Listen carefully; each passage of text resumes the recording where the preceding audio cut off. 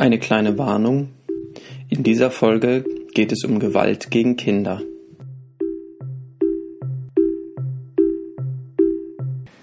Die Polizei hat in Dresden einen 55-jährigen Mann festgenommen. Er wird verdächtigt, am Donnerstagabend ein 2-jähriges Mädchen und dessen 5 Jahre alten Bruder ermordet zu haben. Nach Informationen des Mitteldeutschen Rundfunks handelt es sich bei den Tatverdächtigen um den Lebensgefährten der Mutter der Kinder und zugleich den Vater der Kinder.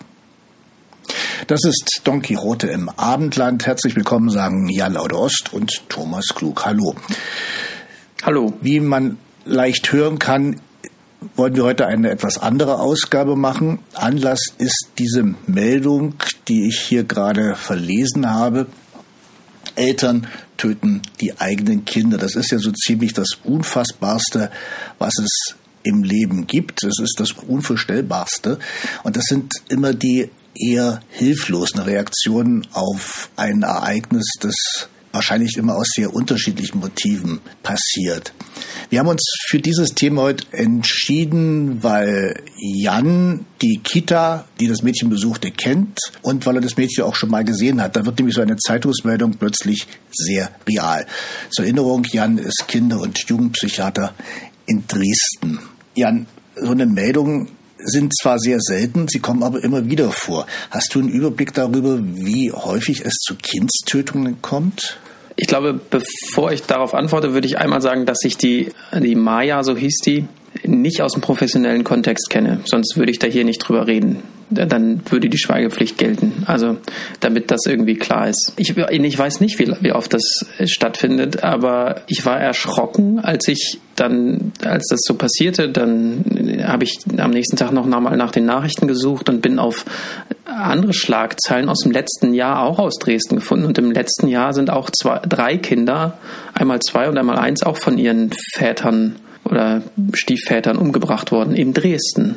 Ob das jetzt statistische Ausreißer waren, habe ich jetzt nicht recherchiert, aber es ist erstmal so, dass man denkt, krass, was passiert denn hier? Ich würde das jetzt nicht mal an Dresden oder an Sachsen festmachen. Ich habe nämlich auch ein bisschen geschaut und habe da sehr verschiedene Regionen gefunden. Also in Bayern, Gunzenhausen, da wurden 3 Kinder im Schlaf mit einem Fleischermesser erstochen. Der Täter soll der eigene Vater gewesen sein. Es gibt Beispiele aus Heidelberg, da hat ein 63-Jähriger seine 5 Jahre alte Tochter getötet, nämlich und sich selbst auch durch eine Kohlenmonoxidvergiftung. In der Schweiz wurden 2 7-jährige Zwillinge getötet von der eigenen Mutter. In Düsseldorf gibt es sowas. Also das ist jetzt nichts, was man regional ausmachen kann. Jan, hast du in deiner beruflichen Arbeit schon mal mit so einem Fall überhaupt zu tun gehabt?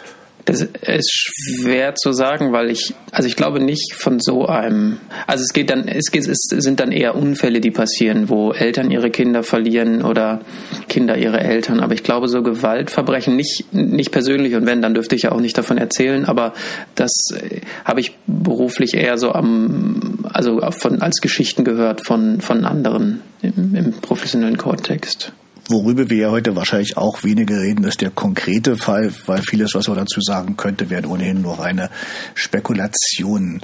Aber vielleicht kannst du uns mal erklären, Jan, Kindstötung, wie kommt es denn zu so einer wirklich unfassbaren Tat? Was treibt Eltern an, die eigenen Kinder zu töten? Ja, also das ist ja vor allen Dingen die Frage auch, wie erkläre ich es den Kindern, also meinen eigenen Kindern, ne? Also nicht, wie erkläre ich denen, dass ich die töte, sondern wie erkläre ich das, wenn die einen Freund oder eine Freundin verloren haben. Da gibt es ganz unterschiedliche Gründe. Zum einen gibt es das einfach im Rahmen von psychischen Erkrankungen, also zum Beispiel im Rahmen von einer Psychose, wie sie im Rahmen von einer Schizophrenie auftritt, wo Eltern im Wahn ihre Kinder umbringen, weil sie irgendwie die schützen wollen vor irgendwelchen Mächten und das die interne Wahnlogik ergibt. Dann gibt es den sogenannten erweiterten Suizid. Das kann also im Rahmen von depressiven Erkrankungen stattfinden, dass also Eltern, das sind dann eher Väter, so verzweifelt sind und auch in dieser pathologischen Logik es Sinn ergibt, die Kinder und eventuell vielleicht auch noch die Partnerin mit umzubringen. Und dann gibt es die Motivation, sich an der Partnerin oder am Partner zu rächen, wenn man so tief verletzt war. Und ich glaube, was es eben auch gibt, sind Unfälle. Also es gibt zum Beispiel ein sogenanntes Schütteltrauma. Deswegen wird einem überall beim Kinderarzt gesagt, Kinder nicht schütteln. Und jeder, der Kinder hat und jede, die Kinder hat, kennt dieses Gefühl, wenn man an den Rande des Nervenzusammenbruchs gebracht wird durch Verhaltensweisen der Kinder, dass man dann das Gefühl hat, das Kind einfach schütteln zu müssen, damit es aufhört, mit auch immer, was auch immer es macht, meistens schreien. Und dieses Schütteln kann eben so impulsiv sein und man kann so viel Wut angestaut haben, dass man mit dem Schütteln das Kind schädigt bis hin zum Tod. Das sind eben auch Situationen, wo Kindstötungen vorkommen. Dann gibt es wahrscheinlich noch die Kategorie, wo Frauen ihre Kinder gebären und aus Verzweiflung irgendwo ablegen, aus Scham oder aus welchen Gründen und die Kinder dann versterben. Bevor wir darüber weiterreden, würde ich dich eigentlich dann doch noch mal ganz kurz zu diesem konkreten Fall befragen. Du kennst ja oder hast das Kind mal gesehen. Und mich würde interessieren, wie betroffen bist du oder wie überrascht bist du, dass da so etwas passierte? Oder ist es etwas, wo man sagt, das habe ich schon immer geahnt, wie es ja manche Zeitgenossen manchmal tun? Also erstmal betroffen, also ich weiß nicht, wie gefasst ich jetzt wirke. Ich habe gerade gemerkt, als du mir von den anderen Fällen in Deutschland erzählt hast, davon berichtet hast, dass das mich viel mehr getroffen hat, als mich das sonst getroffen hätte. Also ich habe gerade diese Fähigkeit, mich gut davon abzugrenzen. Dafür ist es irgendwie viel zu nah dran, gerade, also dieses ganze Thema. Und als ich davon erfahren habe, hier in meiner Wohnung, da war das Grauen, die Nachrichten waren quasi direkt davor und ich habe erstmal geheult. Also, weil ich mal also kennen ist ein großes Wort, aber ich habe die eben schon gesehen. Und habe ich das geahnt. Da war ich dann in der Situation, wenn man das in den Nachrichten sieht, dann werden ja die Leute interviewt und dann sagen die, ja, ich habe das schon immer gewusst, der war ja schon immer so komisch. Und als ich das gehört habe, da ging es halt relativ schnell, dass ich dachte, naja, ich fand den immer komisch. Also den Vater. Und wenn ich den gesehen habe mit den Kindern, dann war so ein Gefühl von, mit dem will ich nichts zu tun haben. Also, und zwar nicht von, der ist mir unsympathisch oder mit dem kann ich nichts anfangen, sondern sowas ganz, ich kann es gar nicht richtig beschreiben, sowas ganz Tiefes, so, ob es Ekel war oder so einfach so, mit dem will ich nichts. Also da ist einfach, ich weiß nicht, ob ich dem nicht mal Hallo gesagt habe. Und eigentlich sage ich jedem Hallo, aber also so eine ganz tiefe Abwehr. Das ist ja ein bisschen merkwürdig. Ich kenne das Gefühl auch, dass man manchmal Leute sieht und man weiß, die mag ich nicht, mit denen will ich nie was zu tun haben. Und durch den dummen Zufall hat man dann trotzdem mit denen was zu tun. Und nach einer gewissen Zeit merkt man dann, so schlimm sind doch die gar nicht, wie es der erste Eindruck war. Und dann gibt es natürlich auch das Umgekehrte. Aber wenn du so eine deutliche Antipathie hattest, wie kann man denn sowas erklären? Das heißt, du hast das geahnt, dass sowas passiert? Das glaube ich ja nicht. Nee, auf keinen Fall habe ich das geahnt. Das ist ja auch, wenn nichts passiert wäre, dann hätte ich das wieder vergessen. Wenn nichts passiert wäre und ich hätte den irgendwann auf dem Fest kennengelernt, Kindergartenfest oder so, und der wäre nett zu mir gewesen und wir hätten irgendwie dann hätte ich das alles vergessen und dann wäre ich ganz überrascht gewesen, wenn das passiert wäre. Also da hast du schon recht, natürlich habe ich das nicht geahnt. Aber woher kommt das? Naja, ich glaube schon, dass wir da schon als soziale Spezies ganz offen sind für solche Signale. Der eine mehr und der andere mehr und der andere weniger. Und man merkt das ja manchmal. Und da mein Mitgefühl oder mein Einfühlungsvermögen auch mein Arbeitsinstrument ist, bin ich bei sowas relativ schnell auch das zu bemerken. Also früher wäre das eher untergegangen und mittlerweile merke ich sozusagen solche Gefühle, weil ich oft damit arbeite und damit eben umgehen muss und meine Empathie auch mein Arbeitswerkzeug ist. Und deswegen ist es vielleicht etwas geschulter, keine Ahnung. Hättest du da eine Chance gehabt, irgendwie einzugreifen, im Vorfeld schon zu sagen? Nee. Das ist ja, also ich weiß keine Details, was da passiert ist. Das wird ja dann irgendwann, da wird es irgendwann in der Zeitung Berichte geben. Aber man kann den Leuten ja nicht in den Kopf gucken. Und es gibt so viele Leute, die gewalttätig gegenüber ihren Kindern sind und die aber nie ein Maß an Gewalt anwenden, das eben so groß ist. Und es gibt Leute, die sind nie gewalttätig und plötzlich kommt sowas. Ich weiß nicht, ob es das ist auch so selten. Zum Glück ist es so selten, dass es auch schwierig ist, das irgendwie da so Signale zu sehen, also sichere Signale. Du kannst sagen, jemand, der das und das und das macht, der hat eher eine Wahrscheinlichkeit, sein Kind zu töten, aber das ist dann wahrscheinlich immer noch einer von 1000, einer von 10.000 oder einer von 100.000. Und da kannst du sozusagen vorher nicht viel machen. Du sagst, es ist sehr selten, wenn man jetzt sucht. Da findet man natürlich erstmal doch sehr viele verschiedene Meldungen. Aber prozentual gesehen, es gibt ja auch gar keine verlässlichen Zahlen dazu, prozentual gesehen ist es natürlich wirklich eher der Ausnahmefall.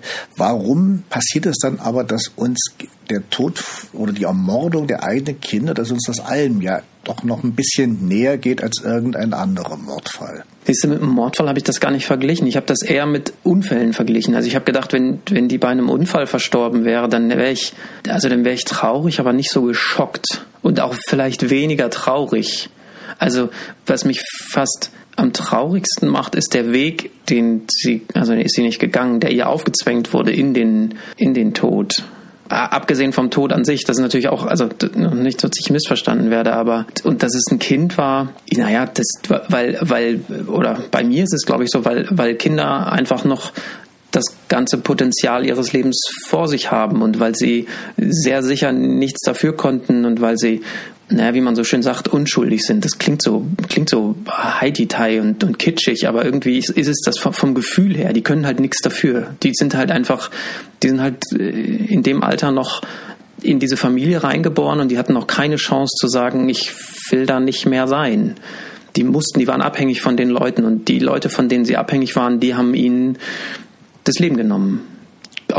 Entrissen. Also ein Mensch, von dem sie abhängig waren. Ein Mensch, Entschuldigung, ja, genau, ein Mensch. In diesem Fall ein Mensch, ja. Denn die Frau, das muss man vielleicht noch erwähnen, die Frau wurde ja selbst schwer verletzt und liegt noch immer mit schweren Verletzungen in der Klinik. Dass man den eigenen Nachwuchs tötet, das gibt's ja auch im Tierreich. Also bei Eisbären weiß man, dass es da die Väter sind, die ab und zu auch mal die eigenen Jungen fressen. Das ist also etwas sehr Biologisches, sehr, nicht Normales, aber es kommt vor. Woran liegt das denn? Ist dann nicht irgendeine Hemmschwelle in uns eingebaut, dass man sagt, nee, das machen wir nicht? Na klar ist die eingebaut. Also biologisch würde man das eben erklären, weil das sind ja dann eher die Männchen, die Kinder töten und diese können sich halt nicht sicher sein, dass sie die gemacht haben oder manchmal können sie sich sogar sicher sein, dass sie die nicht gemacht haben, wenn es irgendwie so Rudel-Alpha-Tierchen sind und dann sagen die halt, ich will meine Gene weitergeben und das sind nicht meine Gene und ich habe Eisbären, weiß ich nicht, wie das mit deren emotionalen Bindungen ist zu den eigenen Tieren, Kindern. Und bei uns ist ja da eine Hemmschwelle. Wenn ich mir überlege, wie groß die Hemmung bei mir war, das erste Mal jemandem Blut abzunehmen, also die Integrität der Haut zu verletzen. Da musste ich schon erstmal, ich meine, so schlimm war es auch nicht, aber erstmal so diese Grenze das erste Mal zu überschreiten. Und wenn ich mir dann, und wenn ich mir vorschlagen würde, jemanden ins Gesicht zu schlagen oder so, das ist ja wie eine zweite Natur, die wir da kriegen. Und weil diese Hemmschwelle ist das ja auch so selten. Also wir werden dann irgendwann das Gerichtsurteil mitkriegen oder Berichte und dann wird es wahrscheinlich, da wird es zu irgendeiner Ausnahmesituation gekommen sein, die für diesen Vater eben war diese Hemmschwelle weg. Aber diese Ausnahmesituation, wenn es die gegeben hat, kann doch eigentlich gar nichts mit den Kindern an sich zu tun haben. Weil die Kinder, in dem Fall würde ich auch mal sagen, die müssen ja unschuldig gewesen sein. Die können ja den Vater nicht so drangsaliert haben, dass er sich aufberufen fühlt, sie umbringen zu dürfen. Das ist jetzt dünnes Eis, weil was heißt, die sind auf keinen Fall schuld, aber die können natürlich schon was damit zu tun haben. Ne? Also wenn der Typ sowieso eine kurze Lunte hatte, das weiß ich alles nicht, aber wenn jemand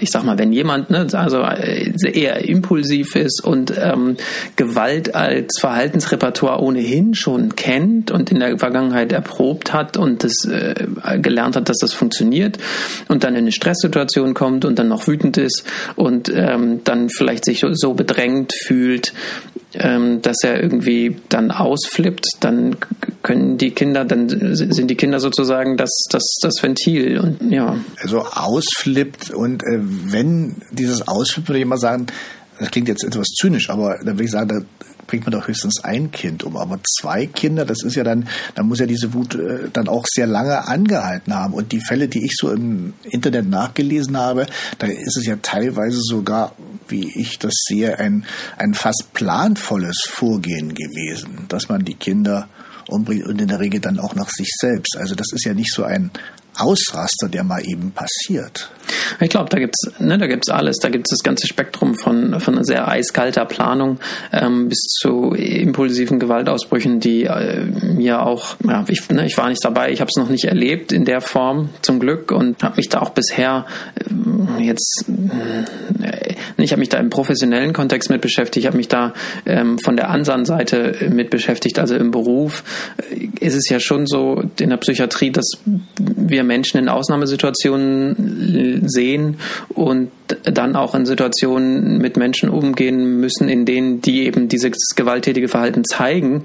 Aber da sind das meistens andere Gründe und da sind die Machtverhältnisse auch umgekehrt. Also das sind, da ist sozusagen klar, dass am Ende wir am längeren Hebel sitzen. Und da geht es eher darum, sich so zu verhalten, dass diese Menschen nicht in diese Ausnahmesituationen kommen und nicht das Gefühl haben, dass ihnen Gewalt als letzte Möglichkeit bleibt. Ich bin ja nun der Letzte, der sagt, Kinder nerven grundsätzlich nicht. Aber ich kann mir sehr schwer vorstellen, dass ein Kind so nervt und so als Störung empfunden wird, dass man das dann tötet. Das ist jenseits meiner Vorstellungskraft. Also ob der nicht, das ist auch nicht, also ich kann mir auch nicht vorstellen, dass es sozusagen nur impulsiv war, also impulsiv Wut über das Verhalten, sondern tatsächlich auch eher also ich kann mir nur vorstellen, dass der auch Schmerz zufügen wollte, emotional oder körperlich oder beides, oder und vielleicht war der auch noch gar nicht fertig, vielleicht wollte der sich auch umbringen und sie auch. Ne? Also vielleicht war das auch erst wurde der zu früh gestört. Das weiß ich nicht. Du hast erwähnt, dass es häufig Väter sind. Was ich gelesen habe, je älter die Kinder sind, umso höher ist die Wahrscheinlichkeit, dass der Vater dann der Täter ist, wenn sie getötet werden. Aber je jünger die Kinder sind, da gibt es dann auch das Problem, dass die eigenen Mütter es sind, die ihre Kinder töten, also Frischgeborene zum Beispiel. Womit hängt das zusammen, dieser Unterschied? Der Spruch, der in meinem Kopf ist, den muss ich jetzt einfach sagen, damit ich weitersprechen kann, auch wenn der völlig unpassend ist: Gelegenheit macht Diebe. Also wenn die Kinder jünger sind, dann sind sie einfach häufiger mit der Mutter zusammen. Das ist der eine Grund, und das heißt, dann später sind sie halt eher mehr mit den Vätern zusammen und die haben dann eher die Gelegenheit. Und dann, was man, glaube ich, nicht unterschätzen darf, ist die hormonelle Ausnahmesituation, die Schwangerschaft und Geburt auch darstellen. Und es gibt die sogenannte postpartale Depression. Das heißt, Mütter werden eben durch die hormonelle Umstellung, die sie dann erleben, und werden sie depressiv.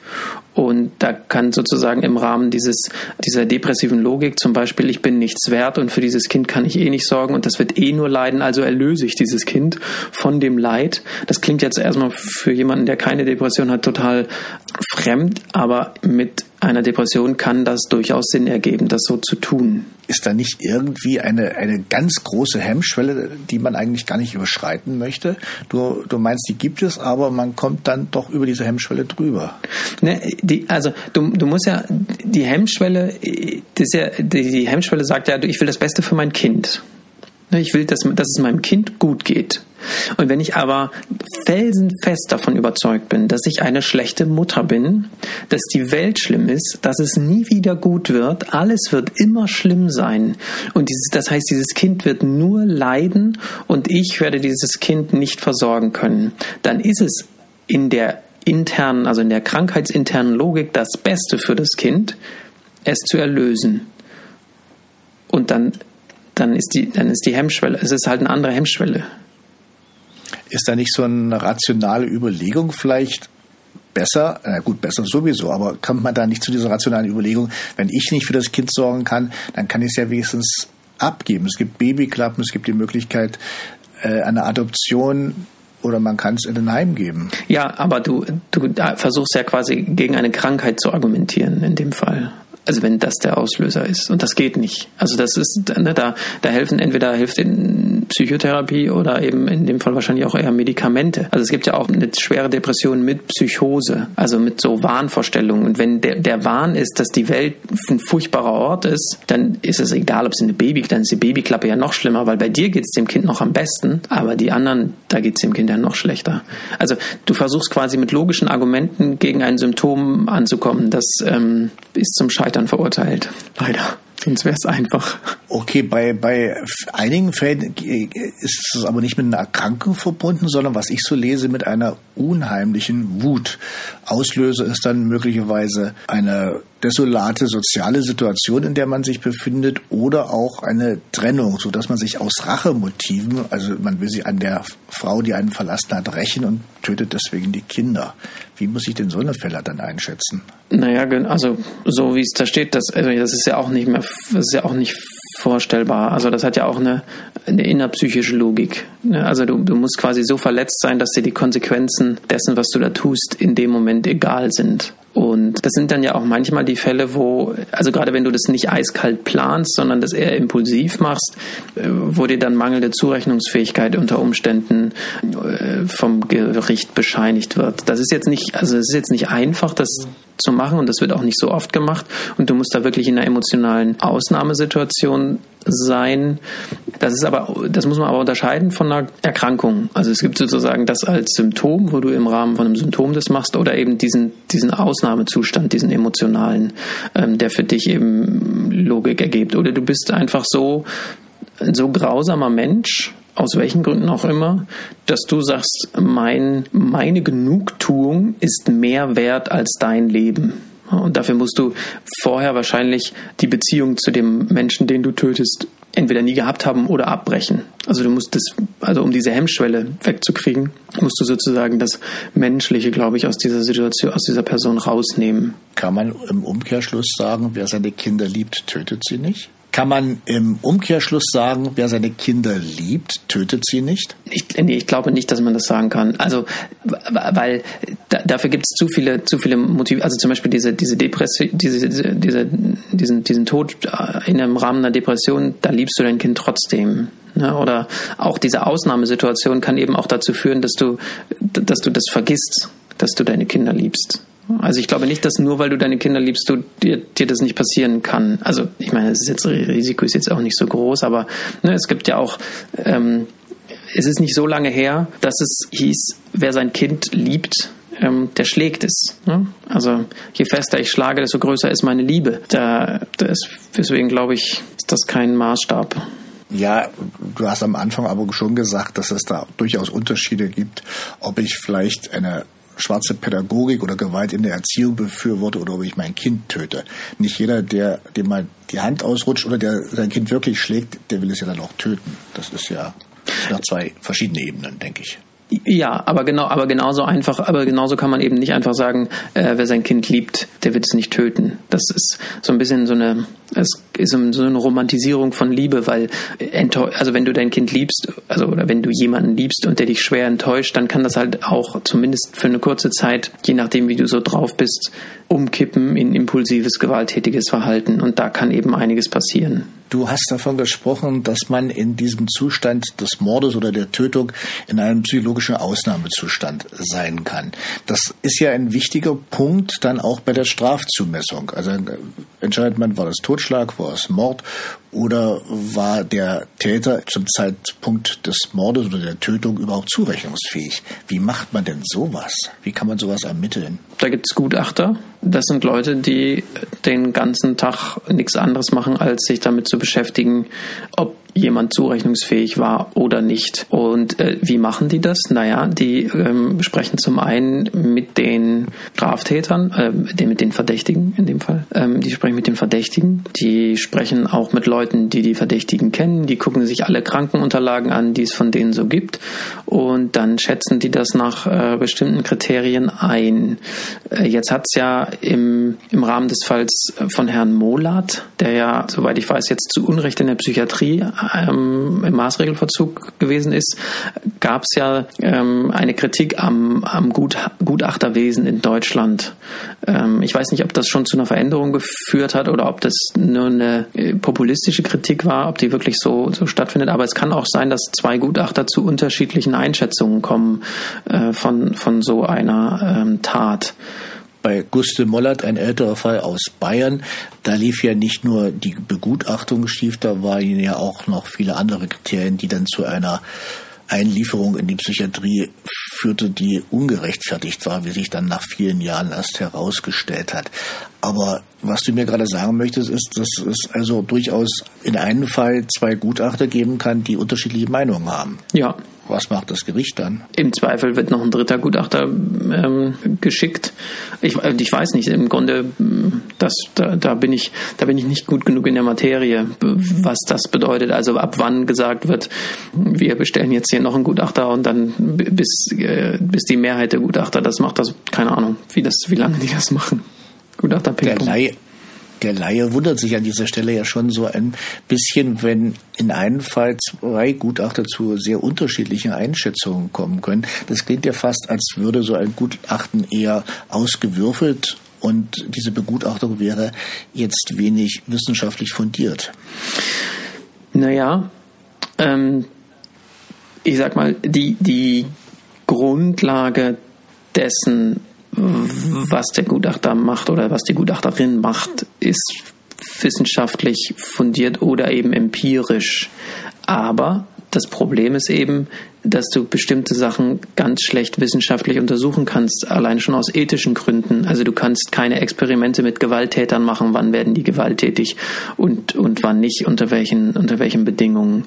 Das heißt, du hast Daten, die du einfach über die Zeit generierst, über das, was passiert ist. Das sind aber keine Experimente, sondern du erhebst sie. Das heißt, du weißt, Leute, die sich so und so verhalten, die haben eher das und das gemacht. Und du redest mit denen und dann kommt sozusagen das Problem, dass du das Verhalten und das, was dir jemand erzählt, bewerten musst.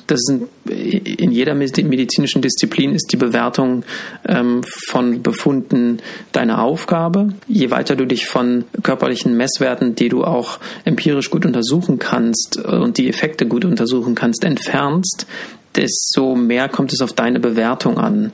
Und die Psychiatrie ist das Fach in der Medizin, Psychiatrie, Psychosomatik, Psychotherapie, wo es tatsächlich noch am meisten darum geht, Definitionen zu finden und von diesem Subjektiven, das es da einfach noch gibt, das kann man auch nicht abstreiten, sich davon zu entfernen, also das Ganze objektivierbarer zu machen. Das ist schwierig, weil du einfach ein Feld hast, wo du nicht so gut Daten, also saubere Daten sozusagen generieren kannst. Und wenn 2 Menschen mit unterschiedlichen Hintergründen denselben Sachverhalt bewerten, dann kann es eben sein, dass sie ihn unterschiedlich bewerten. Jetzt ist es aber so, dass das da auch was sagt. Also wenn 2 Leute dieselbe Sache unterschiedlich bewerten, dann deutet es eben darauf hin, dass sie nicht ganz so eindeutig ist. Denn es gibt immer Fälle, die sind für alle so und es gibt Fälle, die sind für alle so. Also Ausnahmesituation oder zurechnungsfähig und nicht zurechnungsfähig, das gibt es immer, ne, wo irgendwie klar ist, dass das so ist. Und das, wo die Leute sich nicht einig sind, das sind eben die Sachen an der Grenze. Und das Ziel muss eigentlich sein, dass wir es immer weiter schaffen, uns dieser Grenze anzunähern. Also dass der Bereich, in dem die Unsicherheit da ist, immer schmaler ist. Und wie das gerade im Gutachten ist, das weiß ich nicht. Das heißt also, Objektivierbarkeit wird angestrebt. Eine Objektivität kann ohnehin nicht erreicht werden. Es gibt, wie in anderen Fällen, natürlich da auch eine Fehlerquote, wenn man überhaupt davon Fehler sprechen kann, sondern von einer Zahl von Gutachten, wo Gutachter eben zu einer unterschiedlichen Einschätzung kommen. Das ist wahrscheinlich gar nicht vermeidbar. Ich denke nicht, dass das vermeidbar ist. So tragisch das für den oder die Einzelnen in dem Fall sein kann. Der Volksmund regt sich an so einer Stelle dann immer gerne auf und damit sind wir, glaube ich, bei dem Thema, was ja auch unser Podcast ausmacht, beim Populismus. Kindstötung und Populismus. Das wird ja vom Populisten wirklich gerne verwendet, dieses Thema. Alles, was man so Kinderschändung nennen kann oder auch Mord an Kindern. Warum ist das ein Thema, das alle so emotional auffühlt, dass man damit glaubt, auch Politik machen zu können? Ich glaube, es ist umgekehrt, oder nicht? Sozusagen das Warum ist schon die Erklärung. Also weil es uns emotional so auffühlt, wird damit Politik gemacht. Also um zu erklären, warum Todesstrafe für in Anführungszeichen Kinderschänder vielleicht eine scheiß Idee ist, brauchst du einfach ein paar Minuten Zeit. Und du brauchst jemanden, der zumindest so weit runterventiliert hat, dass der zugänglich für Argumente ist. Und dieses Verbrechen von sexuellem Missbrauch von Kindern ist einfach so furchtbar und für viele Leute so schwer vorstellbar, dass sie eben auch da gar nicht sich mit beschäftigen wollen und schon gar nicht damit beschäftigen wollen, was da sinnvoll ist und was da nicht sinnvoll ist. Und die einfachste Lösung, damit umzugehen, wäre eben, jeder, der ein Kind sexuell missbraucht, der wird halt getötet. Und dann sind die ja alle irgendwann weg. Oder wird weggesperrt, bis er irgendwie im Knast verfault. Ist ja auch gerne so eine Formulierung, die man da braucht. Genau. Jetzt gibt es einen ganz anderen Aspekt. Als ich hier weiter recherchierte, bin ich auch auf einen Fall gekommen, eben von den hast du ja wahrscheinlich am Anfang auch erwähnt, ein Fall in Dresden. Da wurden auch 2 Kinder vom eigenen Vater ermordet, 2018 war das. Und bestimmten Medien war es da immer ganz wichtig, auf das Herkunftsland des Vaters zu verweisen. Also eine ganz besonders unappetitliche Überschrift, die ich da gelesen habe, da war die Rede schon in der Überschrift vom Mordmosambikaner. Ich finde das ja irgendwie furchtbar. Ich weiß gar nicht, was ich dazu sagen soll.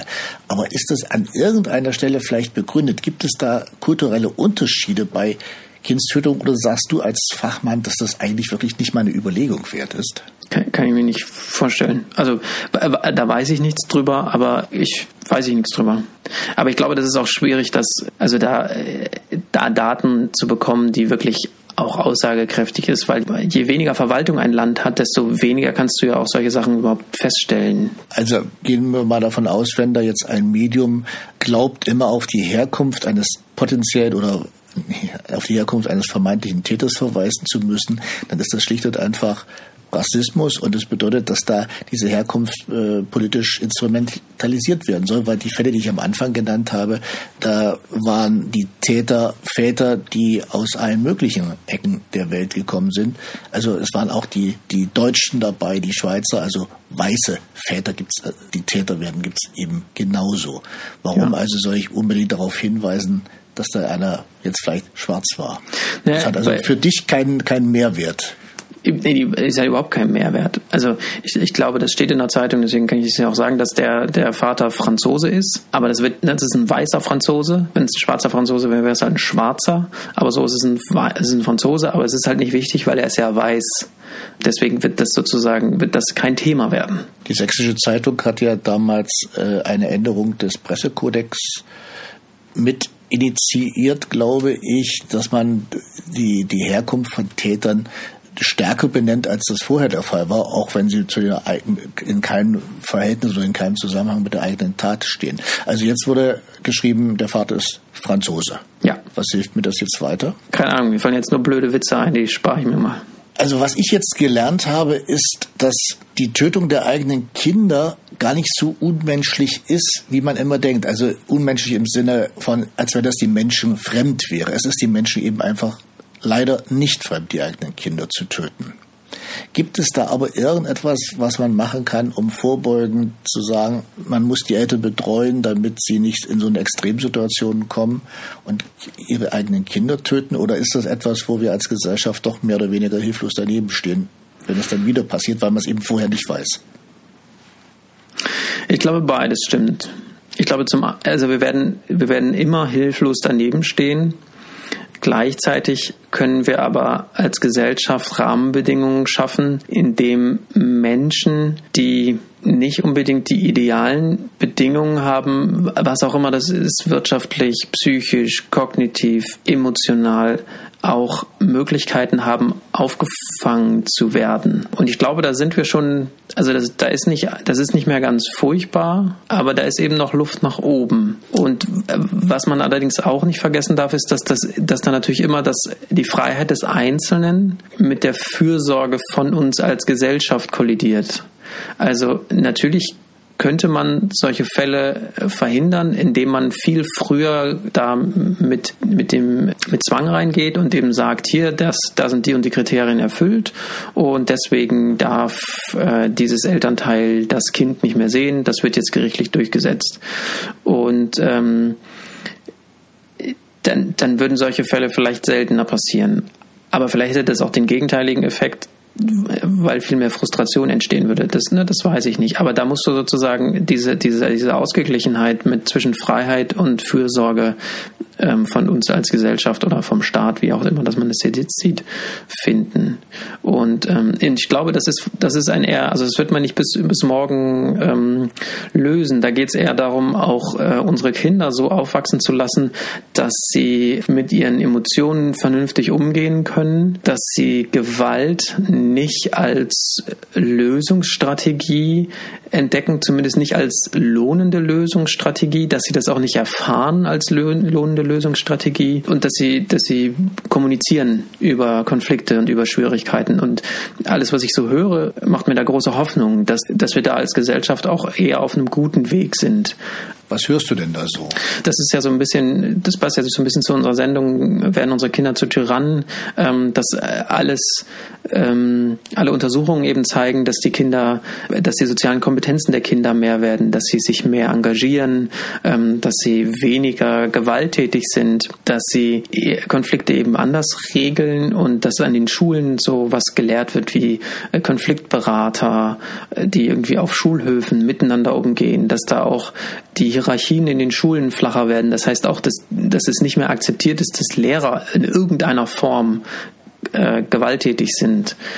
Jetzt kann man vielleicht darüber streiten, ob das Pendel vielleicht ein bisschen in die falsche Richtung geschwungen ist. Das wird ja manchmal auch propagiert. Das will ich jetzt aber gar nicht beurteilen. Aber ich habe eher das Gefühl, dass die Jugendlichen heute, die Kinder und die Jugendlichen heute da deutlich weiter sind als wir.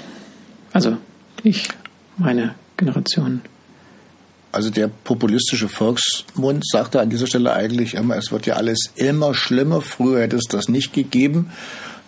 Und ein kleiner Klaps auf dem Po hat noch keinem Kind geschadet. Ja, das sagen die.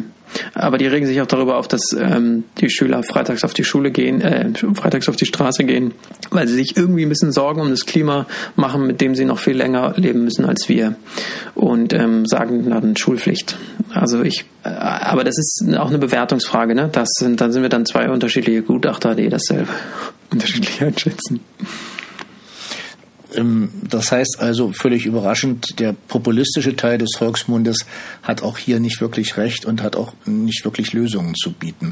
Denn wegsperren kann ich die Leute ja erst, wenn sie Täter geworden sind und nicht vorher. Ja. Was passiert eigentlich mit einer Familie, wo so eine schreckliche Tat geschehen ist? Da gibt es ja immer Verwandte, da gibt es Großeltern, Geschwister, Tanten, Onkels. Da ist doch so eine ganze Familie dann plötzlich irgendwo zerstört und erleidet ein Trauma. Das kommt, glaube ich, darauf an, wie die Familie vorher schon war. Und du meinst ja jetzt die große Familie, ne? Also die Eltern der Mutter, die Verwandten der Mutter, also vor allem der Mutter. Die Familienseite des Vaters die kann auch zerstört sein, ne?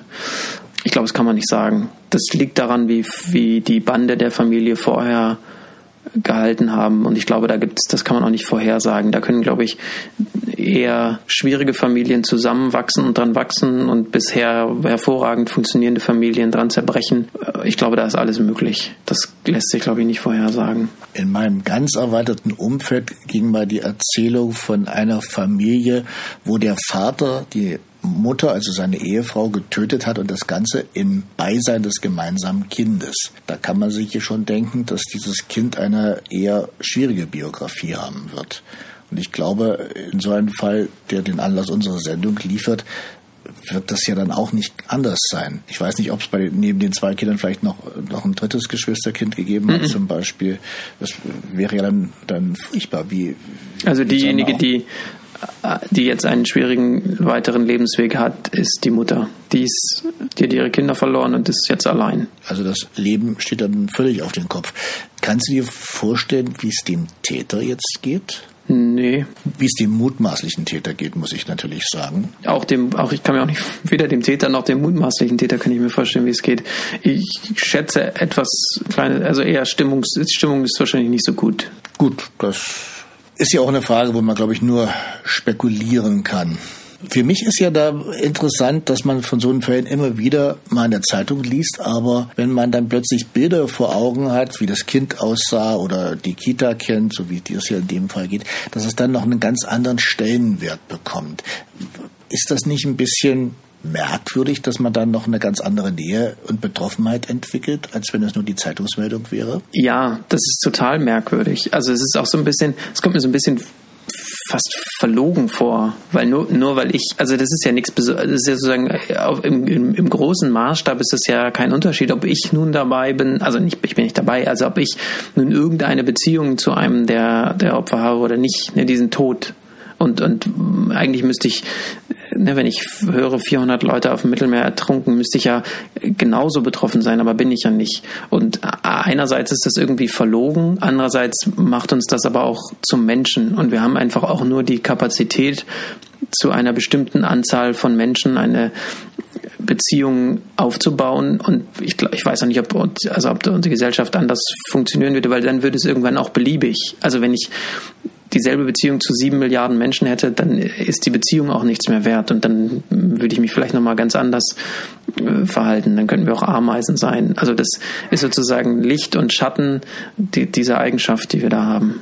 Ich erinnere mich in diesem Jahr, als Lady Di, die Frau von Prinz Charles ist das, glaube ich, kenne mich da jetzt nicht ganz so gut aus, als sie zu Tode kam, lagen hier in Berlin vor der britischen Botschaft stapelweise Blumen, Plüschtiere und alle möglichen Geschenke, also die offenbar von Menschen kamen, die wahrscheinlich diese Frau im Leben nie persönlich gesehen und persönlich gekannt haben. Also da trauert man doch eher um eine eigene Imagination. Und dieselben Leute, die da trauern, kümmern sich wahrscheinlich nicht um den Obdachlosen, der jeden Tag bei ihm vorm Haus steht. Um da mal das Klischee ein bisschen zu bemühen. Ist das nicht auch ein bisschen merkwürdig oder ist das auch wieder menschlich? Das ist beides, merkwürdig und menschlich. Aber wir sind ja irgendwie auch wir sind ja schon eine ziemlich merkwürdige Spezies. Im Vergleich zu anderen. Im Vergleich zu anderen Spezies sind wir ziemlich merkwürdig, ja. Gut, dann haben wir in dieser Sendung wenigstens eine Erkenntnis.